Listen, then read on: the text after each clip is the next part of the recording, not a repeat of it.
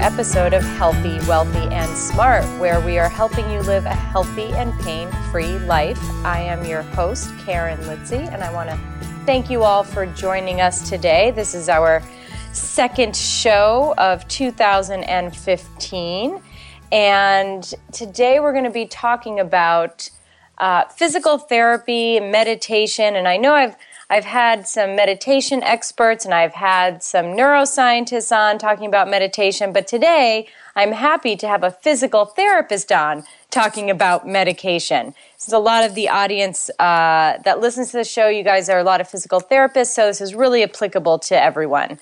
So I'm very thrilled to have on the show today Pauline Lucas. She is a doctor of physical therapy through Northern Arizona University and a board-certified women's health clinical specialist who received her initial physical therapy training in the Netherlands. She is a certified yoga and meditation teacher and recently completed the Mayo Clinic Wellness Coaching program, and hopefully we'll be able to talk about that a little bit as well. She has over 30 years of experience working in various aspects of the fitness, wellness, and healthcare industry. Dr. Lucas has been working as a physical therapist at the Mayo Clinic in Arizona for the past 13 years, where her focus is on the treatment of people with various orthopedic as well as women's health conditions. Her treatments integrate yoga and meditation with more conventional physical therapy methods. She is involved in various initiatives and research activities related to integrative medicine. She created and taught the program Relax at Work, is a regular presenter on wellness topics for employees, and is currently teaching the popular basic meditation classes for the Mayo Clinic employees, volunteers, and patients. She is a speaker for local and national medical and physical therapy conferences. She was a presenter at CSM in Las Vegas last year in 2014. Her presentation, Practical Application of Yoga-Based Techniques in the Treatment of Chronic Pain, was a success with the room filled to capacity and concerns for problems with the fire marshal. I actually heard about that last year. And we'll get into her contact info and everything later. So Dr. Lucas, hello and welcome to the show. Oh, hi, Karen. It's nice to be on. So, like I said, I've had meditation gurus, if you will. I've had neuroscientists, but this is the first time we have a physical therapist who is also a meditation teacher. And we hear more and more in the news and in research of how meditation has such a positive effect on people, especially people suffering with painful conditions. As physical therapists, the majority of time we see people is when they have pain. So the two seem to be a really great relationship. So before we get into that, let's back it up a little bit and let people get a little bit more, let people know you a little bit better. So the first question is, why did you start meditating and when? How long ago? Well, I think I started unofficially meditating during PT school. And so this was a long time ago, at least, more than 30 years ago. And so I did my training in the Netherlands, and we incorporated a lot of more holistic type therapies within the training. So I learned about autogenic training from Dr. Schultz, which is like a self-hypnosis. I learned about progressive muscle relaxation and breathing exercises and body awareness. So I started incorporating these things for myself, and it came quite naturally. And I was also an aerobics instructor, and I would start teaching these. I actually did a shavasana at the end of aerobics 30 years ago. And I would start treating patients with what we called hyperventilation at the time. I would guess now it would be more anxiety. And I would teach them autogenic training techniques. And I knew absolutely nothing about neuroscience. All I knew is that it worked. And when I came to America, I kind of dropped all these techniques, and I don't think I practiced any of them myself anymore. I was a little bit afraid of incorporating it in physical therapy in America because I seemed to be the only one thinking this way. And then the next thing that happened was I had a patient who invited me to come along to one of her Buddhist meditation practices. And I decided, why not? I'll go along. And I had a phenomenal experience, and I never did it again. Don't ask me why. And then the next thing that happened was I had more severe morning sickness during my second pregnancy. And I came to work feeling quite miserable. And one of my patients I've been seeing her a few times, and she was not the most happy person, I would say. And she was blissfully happy sitting on a stationary bicycle. So I was really curious, and I said, "What's happened since I last saw you?" And she said, "Well, I learned how to meditate." And I didn't even care about the details. All I thought was, I want what she has. And so within a week or 2 weeks, I learned how to do transcendental meditation at the time. And it worked really well for my morning sickness problems because it calmed me down. And as long as I stayed very calm, I didn't have the morning sickness. And so it really helped me during the rest of the pregnancy. It helped me during the delivery. And then a year later, I was diagnosed with breast cancer, and I was also going through divorce. And which was quite a lot to deal with. And that's when I truly realized the benefits of meditation, because I relied on that meditation practice in order to survive and to actually, strangely enough, thrive during that process. It just gave me the calm to deal with all the big decisions I had to make and all the big changes, and to keep fear at bay. So that's, and I've meditated ever since and became more and more motivated to teach others as well. You can't help it when something is working that well for you, you want to teach it. Of course, when you have such a positive and kind of life-changing experience, you want to share it. Exactly. You want to teach it. Now, did you learn any so transcendental meditation, did you learn from any specific teachers, or did you do guided meditations when you first started? How did you start? Well, when I started doing the transcendental meditation, that's a very, very specific training, and you have to go to somebody who is a certified transcendental meditation teacher. And the meditation worked really well for me, but it isn't something that I can just teach to another person. And the other thing that happened was that when you start meditating, you become more aware of yourself, and you start asking a lot of big questions at some point about life and the meaning of life and all these kind of big questions, which I didn't find answers for within the transcendental meditation literature. So when I was going through my life-changing events, combined with the questions I already had, I also started looking into other meditation techniques and other meditation groups and communities. And so I learned many different meditation techniques, the transcendental meditation, but also all kinds of other techniques, Buddhist type techniques, Hindu type techniques, and eventually came out with just my own combination of different practices that worked well for me. Mm-hmm. But when I wanted to teach it to other people, I did not want to have the spiritual aspects in there, the religious aspects, because I wanted to teach it to anybody without people feeling that I was converting them or doing something religious within the physical therapy. And so I then started really researching what is the commonality between all these techniques.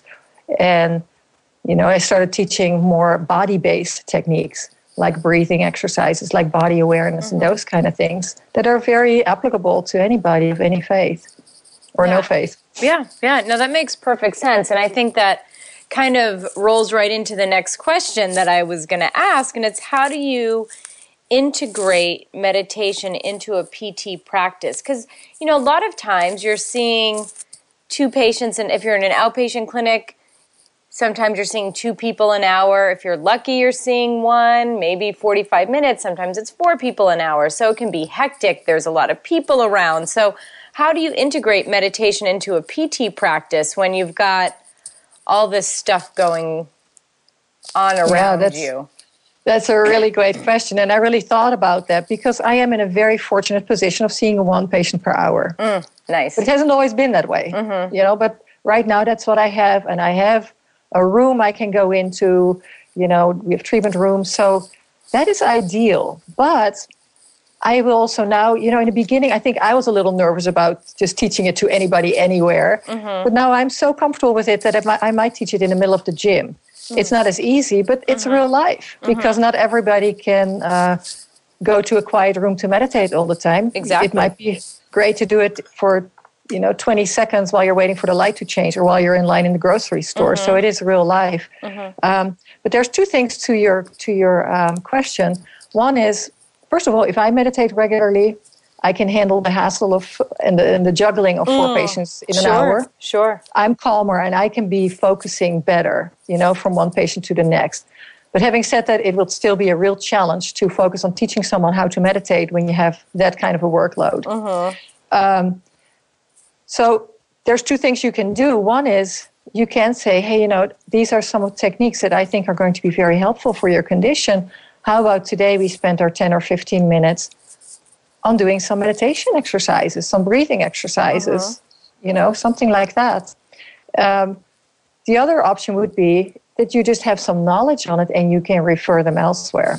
You might have a little handout that has some websites or some guided meditations or some CDs, something like that available. So you just let them know that this is available and they can then do the research on it and decide whether they want to do it. Or you could send them to, like in your area, the Tibet House or those kind of places. So the physical therapist doesn't have to be the one to teach it. It might just be the one to point out where to go and how to go about it and what the benefits might be. Yeah, no, that makes perfect sense. And have you, in your integration of meditation, hit any stumbling blocks? And if so, what do you do to kind of get over them? Okay. And that could be internal within you, external within the clinic with other therapists thinking, what is this lady doing? Or the patient saying, what is this lady doing? And that's exactly, you just hit the nail on the head, because I realized that my stumbling blocks were inside of me at first. It was my own fear, because I thought, this really works for me. I really believe in this. But what if they think I'm really weird? Or what if the patient goes back to the physician and says, this therapist is doing some really wacky stuff, and the physician is going to never send me another patient. Yeah. I mean, those were my fears, because especially when I started this, we're talking 15 years ago or so. And so I didn't have the backup of all the nice research that's available now. Now I feel very supported, because I can tell you why we do this and what's happening with neuroplasticity, et cetera. Plus, most of the time, the physicians and the patients have some awareness as well, because they've heard about it. Right. So, it's kind of out of that woo-woo arena, at least in my neck of the woods here. And I think in many areas. Yeah, I think so too. So that was my main stumbling block. But then I've also had a few other, a recurring stumbling block, and that was people saying, I don't meditate because I am and then they would mention their particular religion. Which was so interesting, because the very first time that happened was, maybe 10 years ago. And the woman said, I can't meditate, I'm a Christian. And I thought, wow, somehow I don't think that excludes being a meditator at the same time. But I'm going to have to do some research on this. So I did. So I actually enrolled in a class on centering prayer, which is the Christian meditation. It's almost like transcendental meditation, but it's in a whole Christian perspective. Just so I would learn, the wording, the philosophy behind meditation within the Christian perspective. And so when a next patient would come in, or actually with this patient even, I could explain that this is what's behind it. And this is a reason why you might still try it. But I will never force it, never. Sure. And more recently, I had another patient also for religious reasons saying, I don't do meditation. And I said, well, how do you feel about just doing some breathing exercises? And she said, that's fine. So sometimes it's also about how I use the words, because you can see meditation as certain breathing exexercises, breathing awareness. That's the base of meditation is the breath, right? Yeah, exactly. So, and I'm not forceful ever about meditation. And I think I do kind of, I pick and choose who I think this would be really helpful for, I mean, I think I use some component of meditation or visualization or definitely mindfulness during most treatments. But I'm not going to tell every patient to go sit down every day for 20 minutes to meditate, because for some people that's really not necessary. I mean, I think it would be great for everybody, but it doesn't always apply to the particular treatment they need or the particular diagnosis they come in for. And have you found with some patients, if they're a little hesitant, explaining them, like you said before, it's sort of the neurological, the plasticity of the brain, and how meditation does have, an impact on brain functioning. Sometimes people like this, if they know the science behind it, it separates it from being a quote unquote religious act, I guess. Absolutely. Being more of a medical act, I guess. Absolutely. Yes, that's exactly right. And working in a place like Mayo Clinic, people expect that. It's an environment that expects that. Evidence-based is a biggie, like in most people's environment, but maybe even a little more in that type of environment. And I think that is the beauty of being in the medical field and teaching this.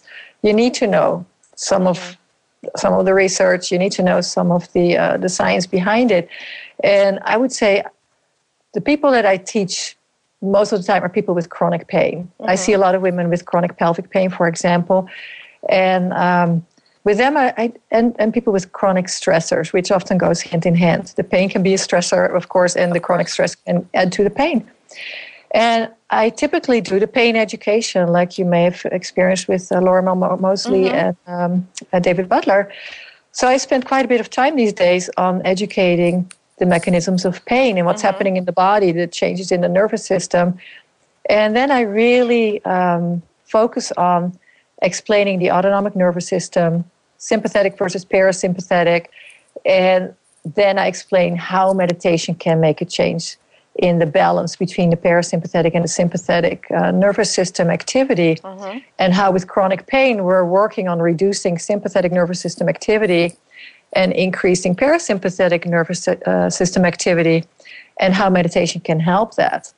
And so, I definitely educate a lot, because that is really a strategy to get people to be motivated and want to do it. Absolutely. And, again, that's kind of a nice lead into the next question is, you had mentioned at the Mayo Clinic. So when people think Mayo Clinic, they think one of the most prestigious medical systems in the country. You have the Mayo Clinic, the Cleveland Clinic. These are big, very nationally known hospitals. So how do you promote meditation, which some people, like you said, it's sort of been pulled out of the woo-woo realm, I think, in this day and age. But there are a lot of people who, when they think of meditation, they think of, like a hippy, dippy kind of, person, and someone who's like just totally relaxed or maybe a little detached from the real world. And so how do you promote meditation within the Mayo Clinic, or that sort of culture of a very large medical organization? Yeah, so in the very beginning, I was just kind of flying under the radar, so to speak, because I was a little concerned, as I said, about, gosh, is this actually okay here or not? But pretty soon, I started connecting with other people that had similar ideas, and that is what was very helpful. So in the beginning, I was part of a spirituality work group, and I became part of an integrative medicine committee. So I had some support in that area, and some of the physicians would refer patients to me knowing what I was doing. I was integrating craniosacral therapy, myofascial release, so more integrative or holistic strategies. And I think, too, gradually when you work in a place, because I've been working there for 13 years now, I think that gradually I was building trust. People started trusting that I wouldn't just sit with incense and feathers, right. things like that. Ringing bells and things like that. Yeah. And then what I started doing, too, because I also teach yoga, I started doing lectures, wellness lectures on the benefits of yoga, on stress and how to reduce stress, and then meditation. So it was a very gradual process of doing more of these things and gaining support from my coworkers, educating my coworkers, educating employees. And then really the change in the time has been on my side. With more and more research coming out, with Oprah talking about meditation and Dr. Oz and everything, people became more open-minded. Plus, I wasn't alone in this. There are people in the psychology department doing biofeedback and teaching mindfulness. And there's a really well-known physician at Mayo Clinic in Rochester, and his name is Dr. Amit Sood. And he has done a lot of research with mindfulness and with, he teaches classes, it's called SMART, stress management and resilience training. And so people like him, all of us together have just gradually made meditation and mindfulness more of a mainstream thing. And, like you mentioned in your introduction, I put a class together. It was a 4-week class for employees on stress reduction, and it included meditation. And then a year and a half or so ago, I was on a panel for integrative medicine, and I talked about meditation. And the people that were hosting this said, why don't you start teaching meditation classes here in the clinic on a regular basis? And I thought that was a great idea, and they organized everything, and I just taught the class twice a month. And we still do that twice a month for 30 minutes. It's for employees and for volunteers and for patients. Anybody can show up. And it's broadcast to the entire Mayo Clinic. People can watch it on their computer, and they archive it for people to watch it later. So it's been a very gradual process. And, it's been really gaining support. I now get a lot of invitations from other departments to come and teach meditation. That's great. And I think the biggest thing, it seems to me, from what you said, was the education component seemed to be a great tool and way to get more people on board. Yeah. So educating your fellow coworkers, not just the patients, but your coworkers, your administrators. So if people are listening now and maybe they're in a large hospital chain and they are into meditation themselves and they want to bring that into more mainstream into their hospital, it seems like the first step would be to educate, to offer some free lectures. Yeah. And things like that. Exactly. Just so people, and I think also, with possible referral sources, to have them experience it. Mm-hmm. So to go into somebody's office and just offer an introductory lecture, and you need to be comfortable, first of all, with your own meditation and with teaching some of these things, which is really, it's quite easy, really. But you need to have a basic understanding before you can teach it. You have to practice it yourself before you can teach it, like anything else, right? Of course. But then if you're comfortable with that, to just have people experience a body scan or slow, deep breathing or breath awareness, it's so powerful when you give that experience to somebody. And I did decide to get certified because I felt that working in a large medical organization, it's important to have, some credentials. Yeah, it's nice to have those initials after your name. Where did you get certified? I got certified at the McLean Meditation Institute, which is in Sedona. Oh, okay. And the director is Sarah McLean. And the reason I decided to go with her training, because I did quite a bit of research, and I was really thinking of doing the MBSR training with John Kabat-Zinn. But it was a very lengthy training. It was very expensive. And when I came across Sarah's training, and I actually met her when she was doing a lecture, I thought, I think that's exactly what I need. I think a lot of the things that she was teaching, I'm already teaching. But it was really wonderful to go through the training and to really have to go through the research and learn to teach a particular protocol, a particular program that I thought was very applicable to my particular environment. Yeah. So the advice is to do your research and find what resonates with you the most, as if you're looking to get certified. Exactly. Yes, exactly. That's what I would do. And what I liked about Sarah is that she had a lot of experience, that she had been a meditation teacher for Deepak Chopra for a long time, had been meditating, I don't know how long, 20, 30 years herself.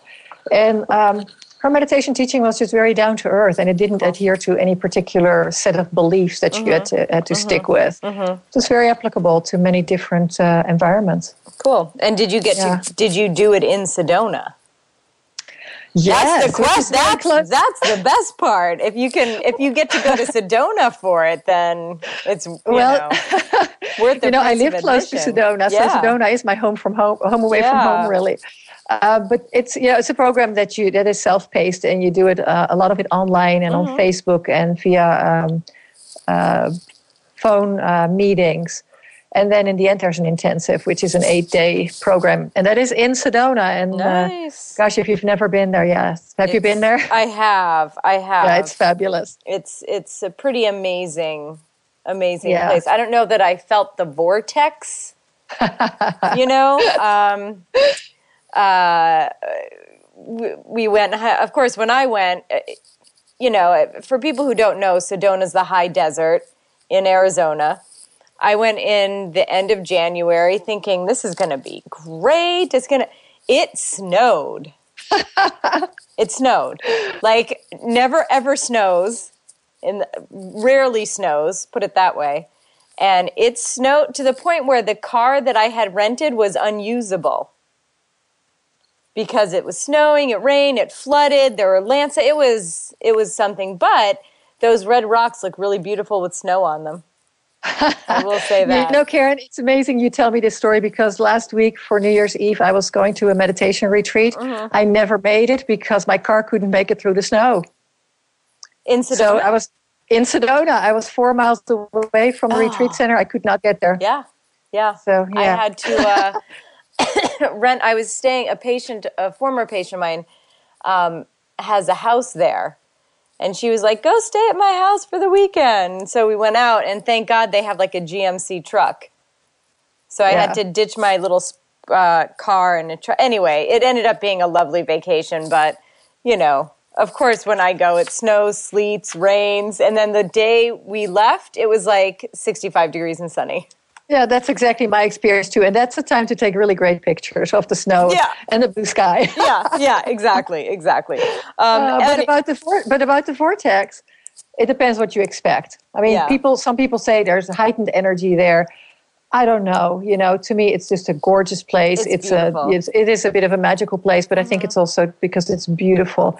And the energy part, everybody has different experiences there. Some people can't stand being there, and some people just have a really great experience. You know, it's a matter of just going there and trying it out. Yeah, but it is beautiful. So if anyone's listening, if you haven't been to Sedona, I highly suggest you go because it's fairly amazing. Okay, getting back to our conversation. So looking at meditation within the PT plan of care, what benefits does meditation add to the PT plan of care? There are a lot of benefits. And I think there's two main ones that come to mind. And the first one is increased body awareness.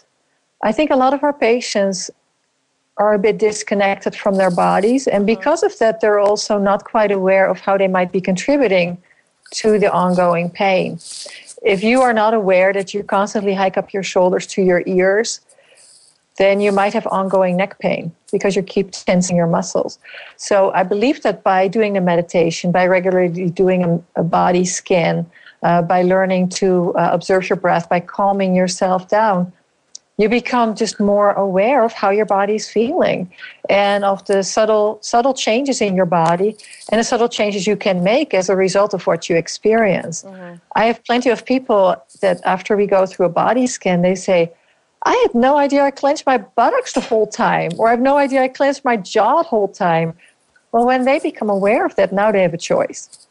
You know, you need awareness to have a choice and make a change. Of course. And I also wonder, you know, with meditation, it's sort of increasing that awareness of that body part in people with chronic pain. You know, you look at the work of Butler and Mosley, and they talk about smudging within that sensory cortex and how the brain sort of doesn't have a clear outline of that painful body part, sort of little smudged, and then that pain starts to kind of spread. So might meditation help to bring more awareness to that body part? Can it help in decreasing that sort of smudging within the sensory cortex? And these are just a hypothesis. You know, I don't know what exact work has been done on this, but to me, it kind of could integrate nicely with, like you said, you do a lot of patient education on pain, and I think it might be a nice integration. Yeah, into and that actually leads me to that second part of why it might be really important to your plan of care. And that is that pain has a lot of emotions attached to it. A lot of people come in and they're in fear. Like nobody has been able to diagnose me. What if they missed something? And what if this pain is actually telling me that I'm about to die because I have a tumor and nobody found it? And so often there's a lot of fear, or there's resentment because somebody else caused this. Maybe some injury, or somebody spilled something and you slip in it. And then there's fear of the future. So there's a lot of emotional catastrophization.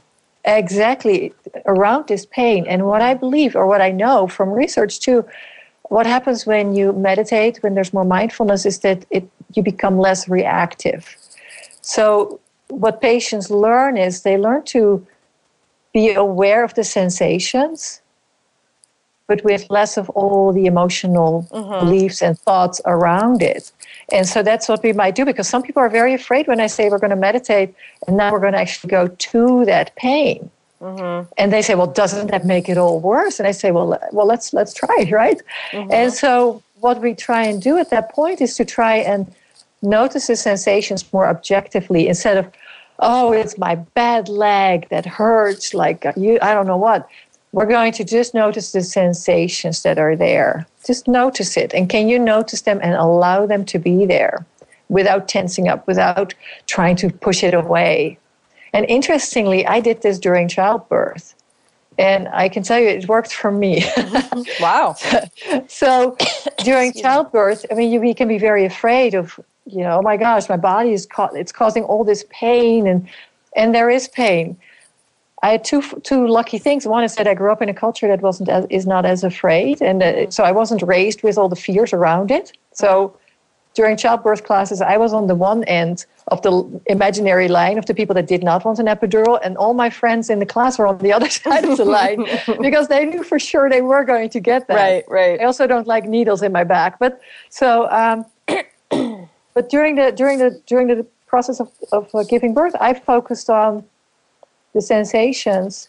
I actually became very mindful. I focused on the sensations and what my uterus was doing at the time, instead of being afraid of it. And I can't speak for everybody else. I've not done any research, but to me that was effective. It was like a long meditation. Well, that's kudos to you. And so for my patients, I feel that the reducing the emotional charge around the pain, I think that is really important. And by being more, with our pain education, by patients understanding more what's going on, all these things reduce the fear about the pain. And that, I think that David Butler and Lorimer Moseley talk about that, I hurt, but I'm safe. And that's really the message that I want to get across to my patients. And I believe that there's neuroplasticity, there's changes in the brain showing that there's reduced activity in the amygdala, for example, the fear center, during pain with people that are trained meditators. Absolutely, yeah. And that's, when I interviewed Sarah Lazar, neuroscientist out of Harvard, that's exactly what they found, was that reduced output from the amygdala. And they still experience pain, but the unpleasantness of the pain is much less. Exactly. So I think that goes hand in hand. You reduce that unpleasantness of the pain, reduce the fear of the pain. And like you said, I may be in pain, but I'm not damaged. Exactly. Damaged goods. Yeah. And the other thing that I'm also working with, sometimes people are so wrapped up in their pain and up for obvious reasons, and their whole life has turned into an event of pain. And what I do sometimes with the body scan is say, which area of your body feels good? And sometimes they look at me and say, nothing. And I say, okay, so how is your left foot? How's your big toe? Is it in pain? Well, no, it's not. Okay. And so that might be that smudging. I don't know. But so we go over different parts and ask them, how does that part feel? And then they actually realize, it's not my whole body. It's an area of my body. But actually 90% of my body actually does feel okay. So that must give a lot of relief to the patient to know that because sometimes people come in and you'll say, how are you? How are you feeling? Everything hurts. Exactly. And that happens a lot. And the odds that everything hurts are pretty slim, unless you've just been hit by a bus or something. But then chances are everything hurts. Then chances are everything hurts. So I'm not going to say that never happens, but it can certainly happen. And I find I use the body scan. I've actually used it fairly successfully with post-operative patients. So if I have a post-op shoulder patient who, they're still in the passive range of motion phase after a rotator cuff tear, let's say, rotator cuff repair. And, you go to move them and everything tenses up. And so then I'm like, okay, we need to... So like you, again, I have an hour with my patients and I'm treating them in their home or in their office, so I have no interruptions. So I should point that out first. It makes it a lot easier. Yeah. So I may have the time to do a 10-minute body scan.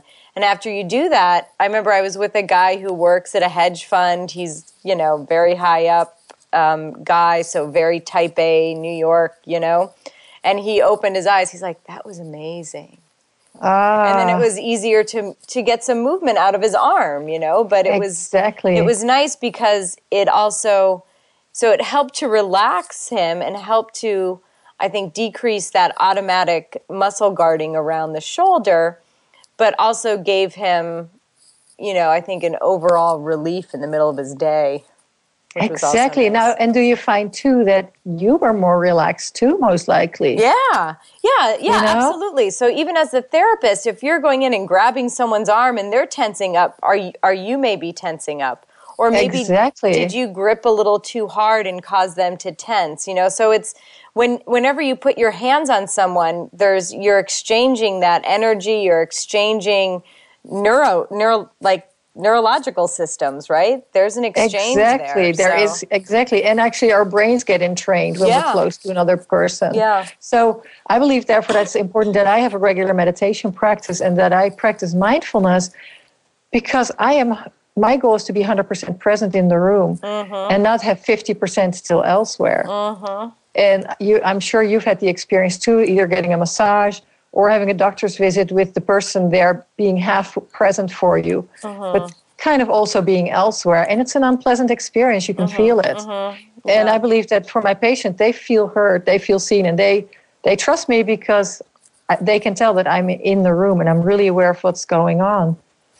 And I like also in the beginning of a treatment to start with just a few moments of taking some slow, deep breaths, especially when people come rushing in from busy traffic, busy job, because then we're both really present and now we can really work together. And I feel like when I do manual therapy, I can really feel what's going on when I really pay attention. But when half of me is in another room, I'm going to miss things. Right. And actually, you've heard of Jon Kabat-Zinn, right? And he actually wrote in his book, Full Catastrophe Living, a little bit about physical therapy. And is there time for me to read a little bit? Because I think it's such a great thing that he writes about the benefits of mindfulness in physical therapy. And so here it says in his book, Full Catastrophe Living, which is really a book I recommend, he says, even physical therapy, which is specifically oriented toward teaching and prescribing stretching and strengthening exercises for people who are recovering from surgery or who have chronic pain, is usually taught without paying attention to breathing and without enlisting the person's innate ability to relax into the stretching and the strengthening exercises. Often physical therapists undertake to teach people to do healing things for their bodies while neglecting two of the most powerful allies people have for healing, the breath and the mind. Time and again, our patients with pain problems report that their physical therapy sessions go much better when they use awareness of breathing as they perform their exercises. It's as if a whole new dimension of what they are being asked to do is revealed to them. And their physical therapists often comment on the dramatic changes they seem to have undergone. Isn't that great? Yeah, that's great. That's awesome. And it's also nice to have physical therapy mentioned by someone who's, can have a lot of influence over people. Exactly. Yeah. John Kabat-Zinn is somebody people may not know, but he has really been a pioneer in mindfulness and really has brought that to medical organizations, where a lot of medical organizations have adopted his program, which is mindfulness-based stress reduction, which is an 8-week, pretty intense program of body scanning and yoga and just learning techniques to reduce stress and to learn to live with challenging situations like chronic pain. Absolutely. And it helps, it definitely helps. So I think we've sort of covered, I was going to ask what types of patients benefit from meditation, but I think we can probably say almost everyone. Almost everyone, but definitely the ones with chronic pain. Yes, absolutely. And stress-related issues, which is most people. Yeah, which is pretty much almost everyone.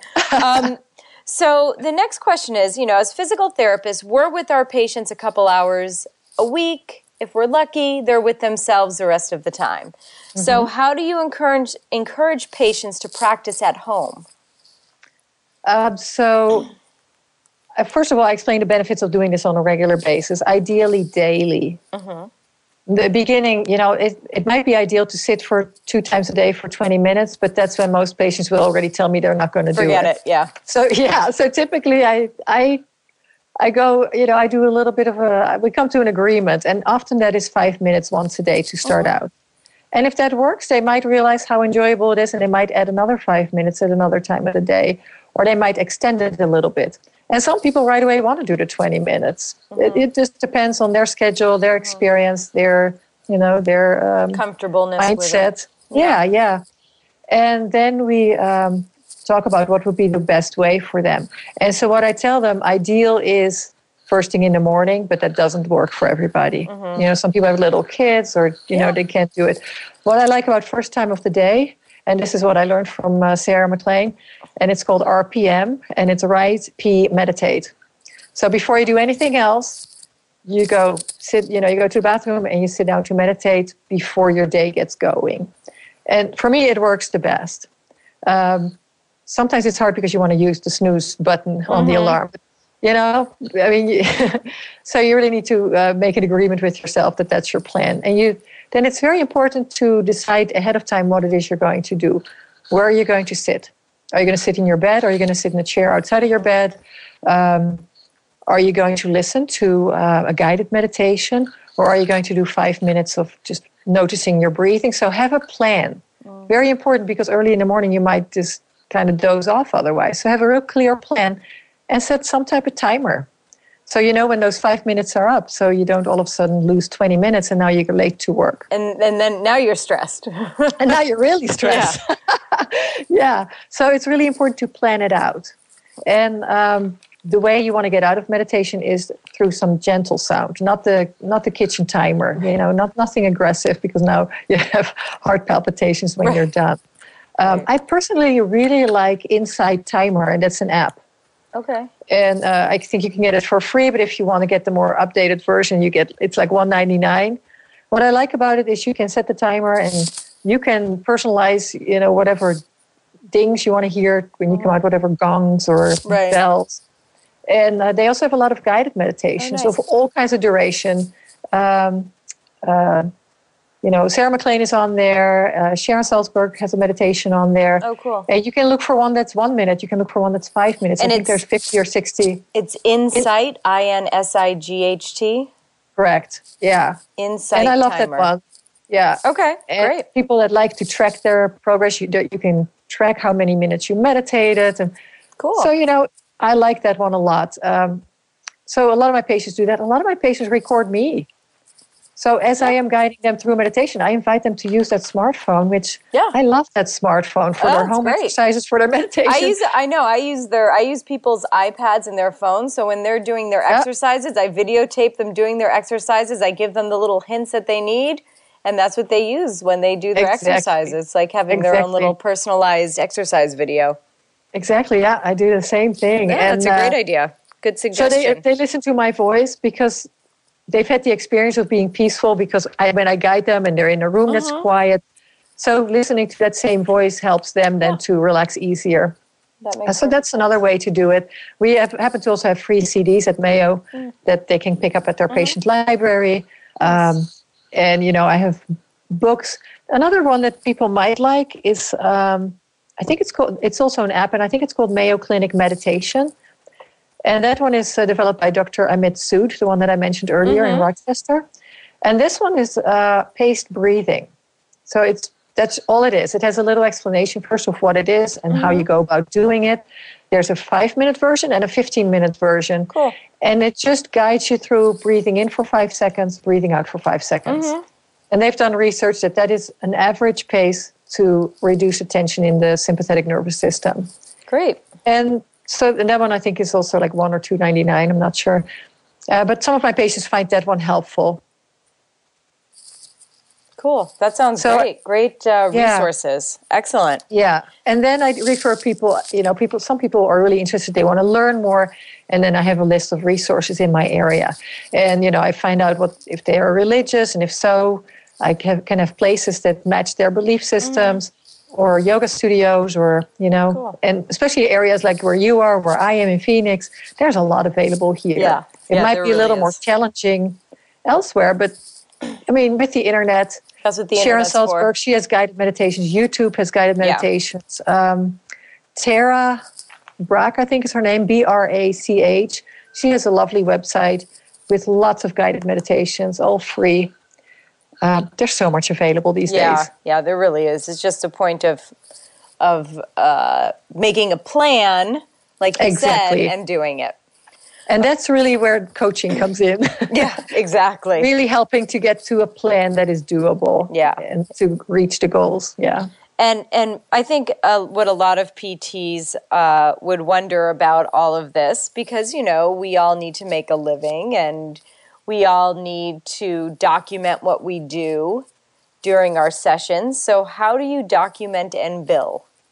Yeah, so when I document, I talk about patient was instructed in and performed relaxation and meditation techniques, and then I describe the particular techniques. For example, body awareness techniques, breath awareness techniques, paced breathing. So I list the techniques and then I list the reason or what the benefits are in order to help reduce the activity in the sympathetic nervous system with the purpose of reducing muscle tension or with the purpose of patient becoming more aware of muscle tension so they can learn how to relax. So I put it in wording that is physical therapy wording. And what CPT code do you bill? Typically neuromuscular re-education. 97112. Yeah, totally. Yeah, it's, it says coordination. I mean, coordination, breathing, deep breathing. Breathing, sure. And proprioception and and I think pain, like when we do pain education, typically that's neuromuscular re-education too. Yeah, that's what I as far as I know, it hasn't been denied ever. Cool. So, yeah. All right. Well, that's good to know. These are, believe it or not, we're like pretty much out of time. It went so fast. And even though I have more questions to ask and we don't have time, we'll be here for another half an hour. But what are your big takeaways for people listening today? So let's say for any healthcare practitioner that might be thinking about adding this to their program. My very first big takeaway would be explore it for yourself and see what it does for you. That's where it needs to start, because if you just go to a course to teach it, I don't think that's the best way to go. Just like it's hard to start teaching exercise to your patient if you never exercise.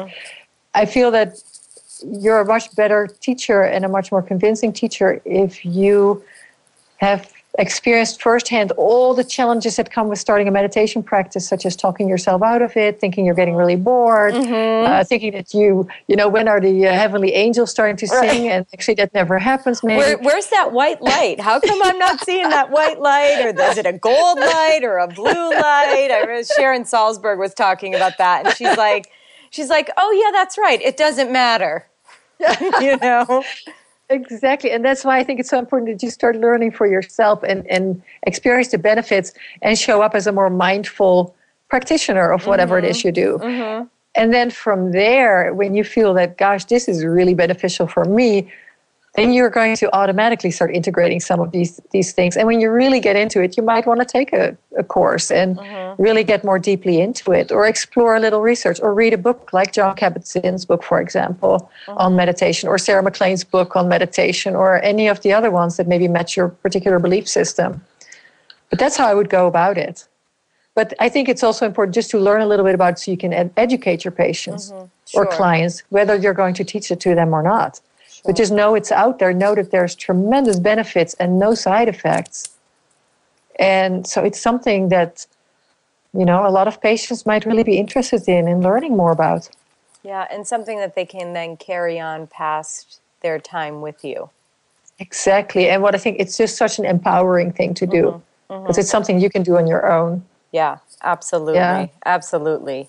Well, I want to thank you. This was a great conversation. And I know that people are going to take a lot away from this, from the resources that you mentioned and your journey from meditation student to teacher to, educating the masses. So I thank you so much for taking the time out. And FYI, people, this took so long to get this interview.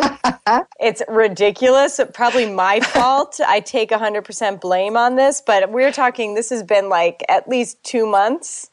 Been trying to nail this down. I think about 4. 4.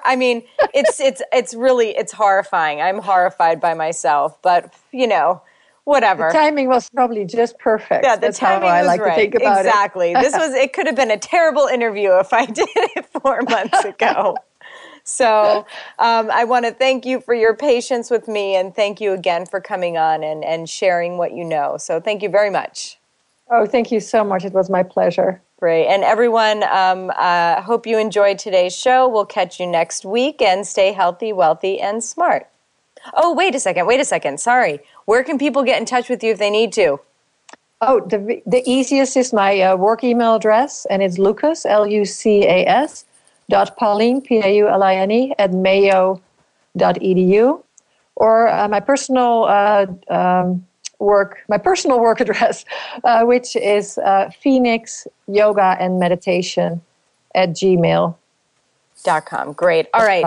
So thank you again. Sorry about that. And if anyone has any questions about this, you can also find me on Twitter at Karen Litzy NYC. So again, thank you all. Have a great week and stay healthy, wealthy, and smart.